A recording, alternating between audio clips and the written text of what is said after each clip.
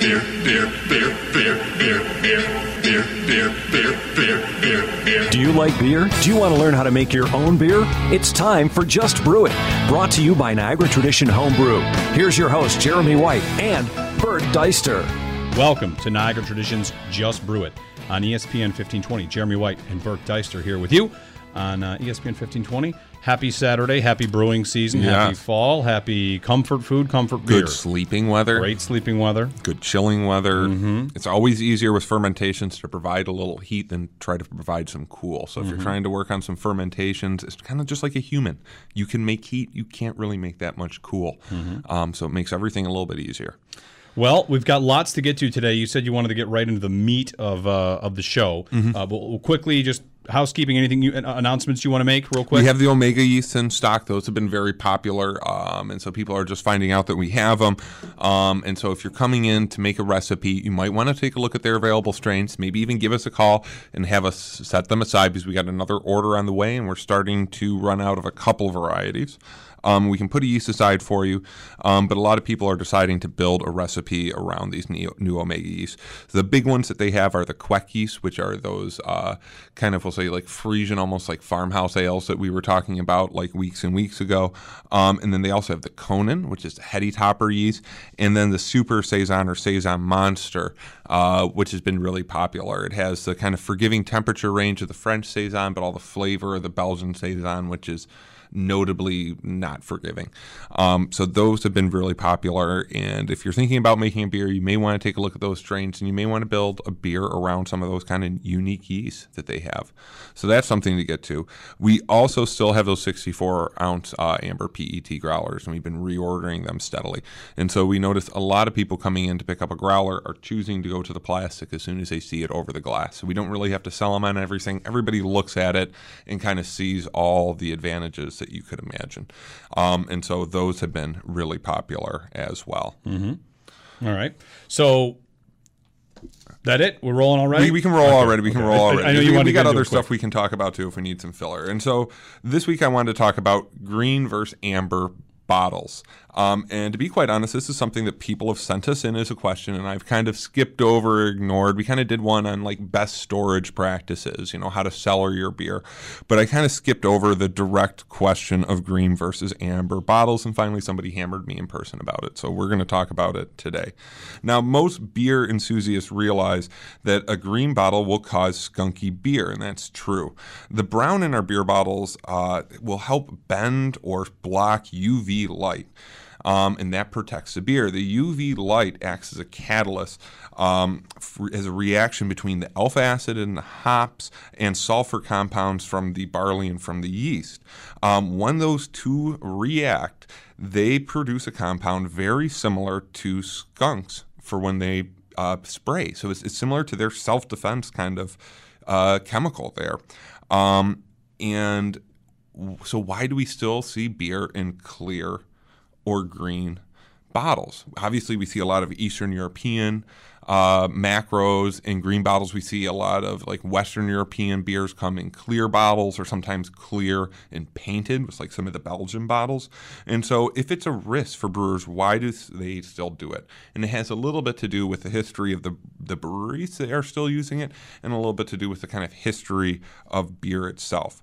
So sorry, Mike, who bugged me most recently about this, but we're gonna take a long journey around the direct answer here and kind of first talk about a history of beer in bottles. Beer's been around much longer than traditional bottles, and so we've heard stories about how beer was at one time stored, and so was wine, in a fish's swim bladder. So when they would gut the fish, they would take out the swim bladder, which is this heavy air sac in the top of the fish.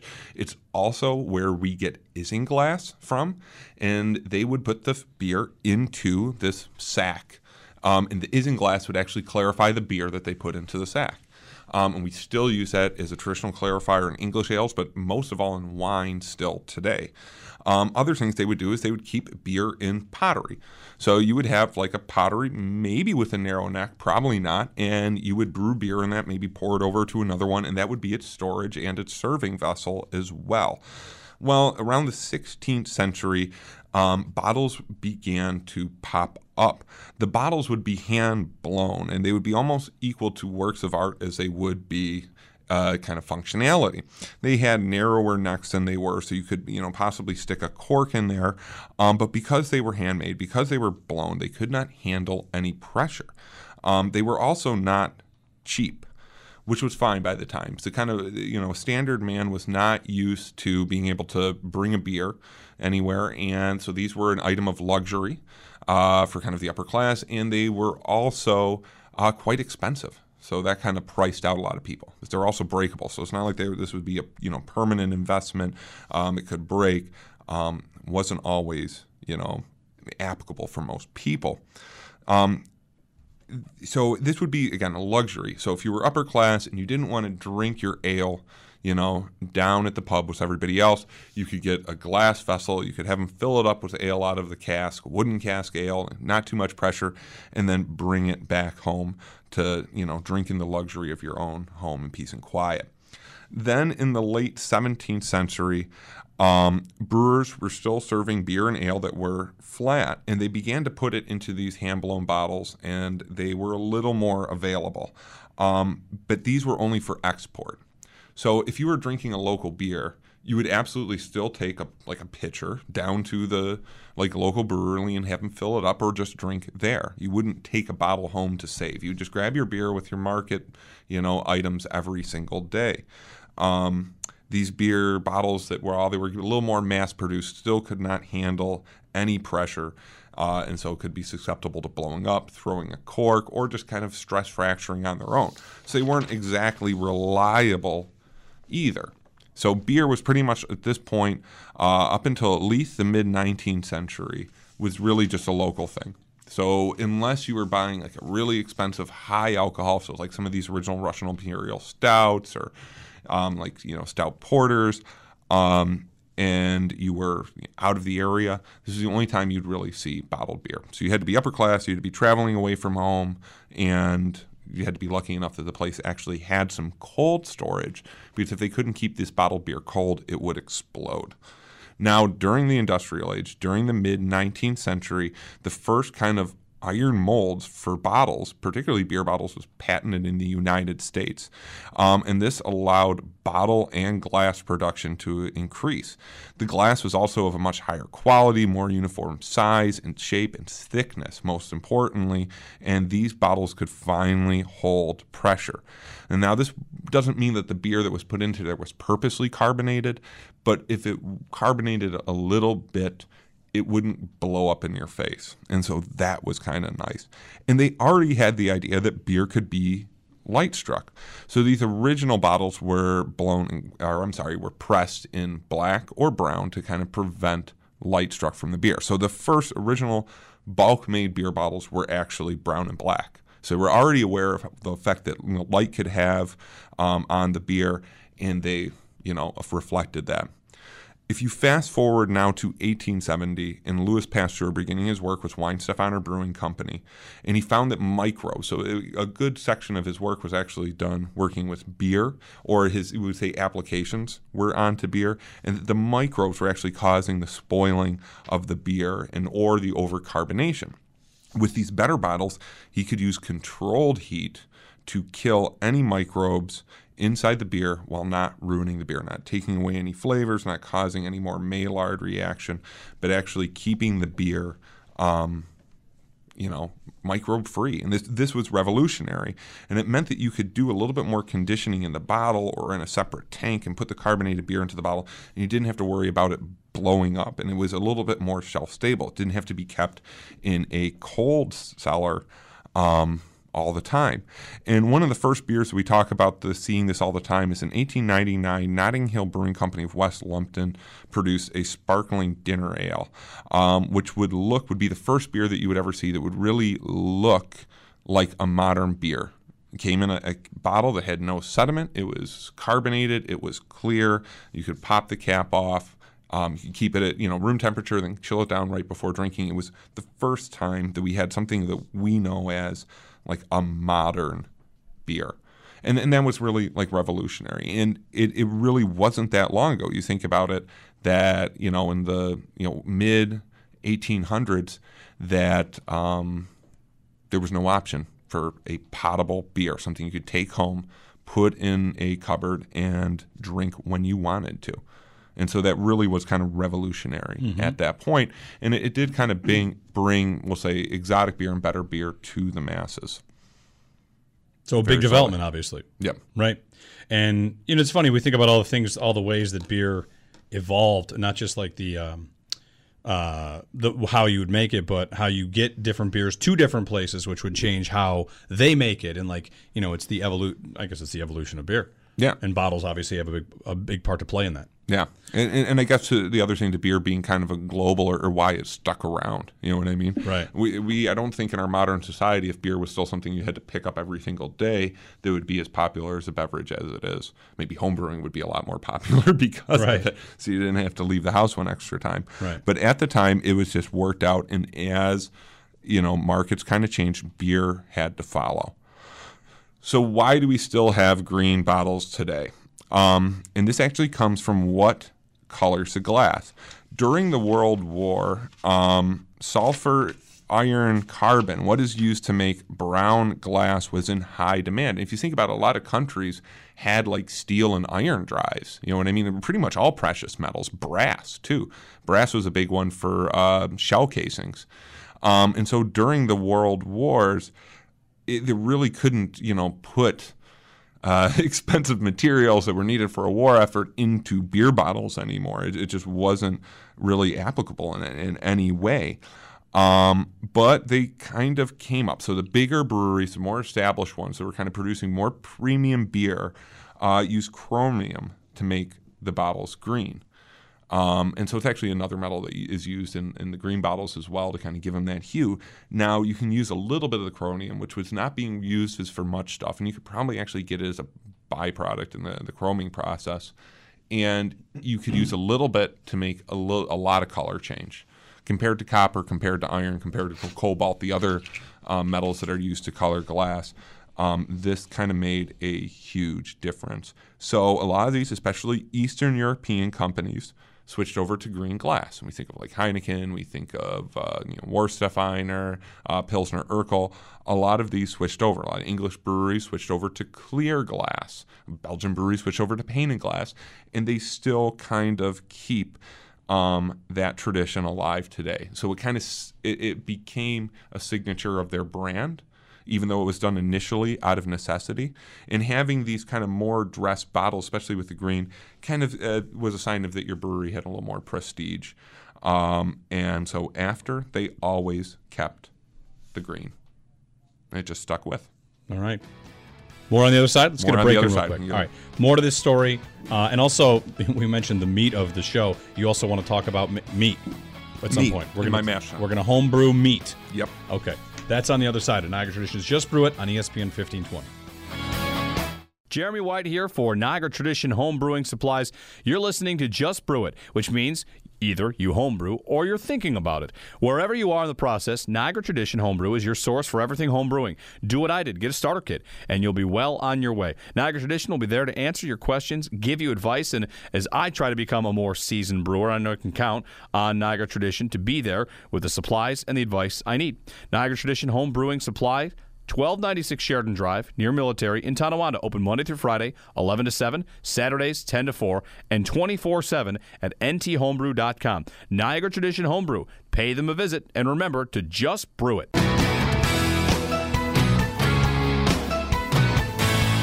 Back here on Niagara Tradition's Just Brew It on ESPN 1520, and we are going to get to some meat in a minute, but first a little bit more on bottles. So, for all of you who want to use your green bottles, go right ahead.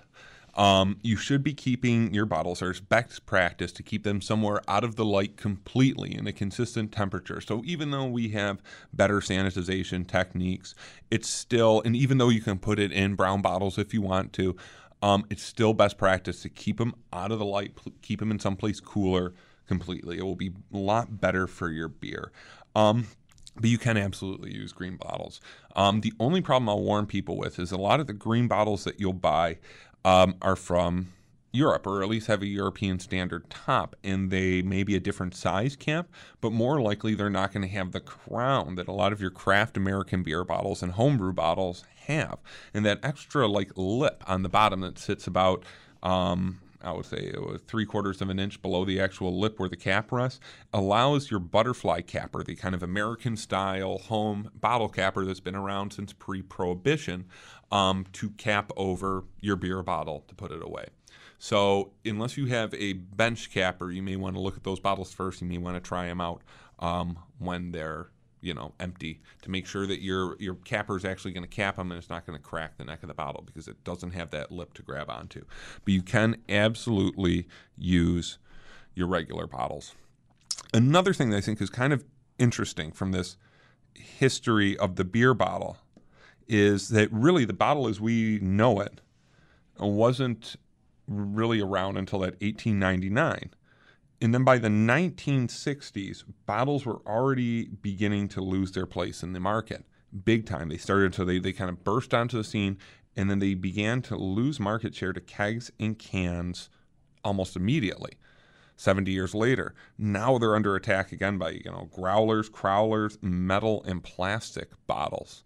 So historically, in the history of beer anyways, the bottles might be a kind of flash in the pan. Not that there was anything wrong with them. It's kind of almost like CDs or something like that. You know what I mean? We progressed all this way to digital music, found this medium that worked in a format. While we still keep the format, we've lost the medium. And so while we're used to drinking pasteurized, clear, potable beer, you know what I mean, that the bottles allowed us to pasteurize the beer in, that might not be what we see in the future. So it's just kind of something interesting to watch, that the bottles really in the history of beer haven't been around that long and may be kind of moving out already. Right. Most smaller breweries really kind of prefer crowlers prefer cans. Right.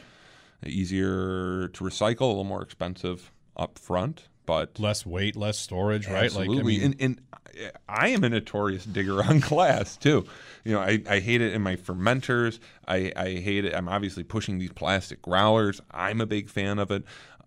It can break if you do have a bottle bomb. Now you have glass shards flying.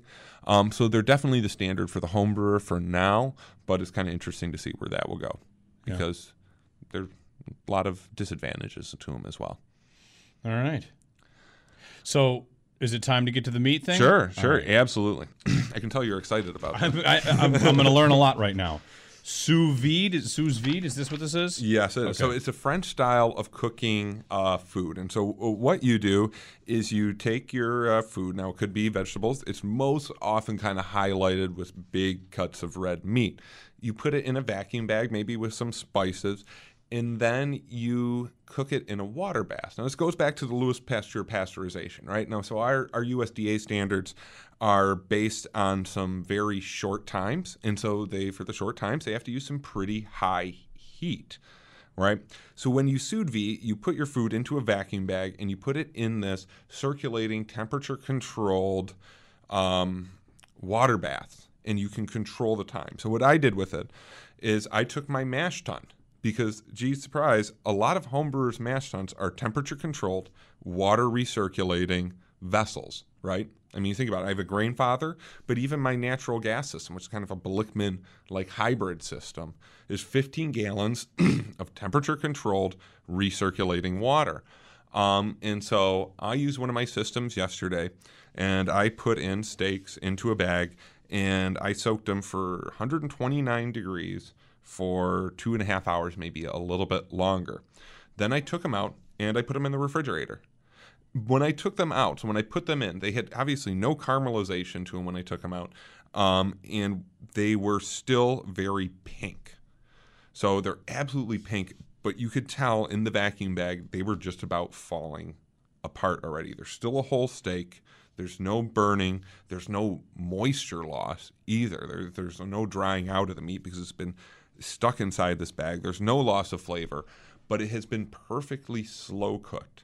And so now all you need to do is take it out of the refrigerator a couple of minutes before you're ready and throw it on a searing hot pan or grill to give yourself a nice sear, and you have like perfectly cooked restaurant steak at home at your convenience whenever you're ready.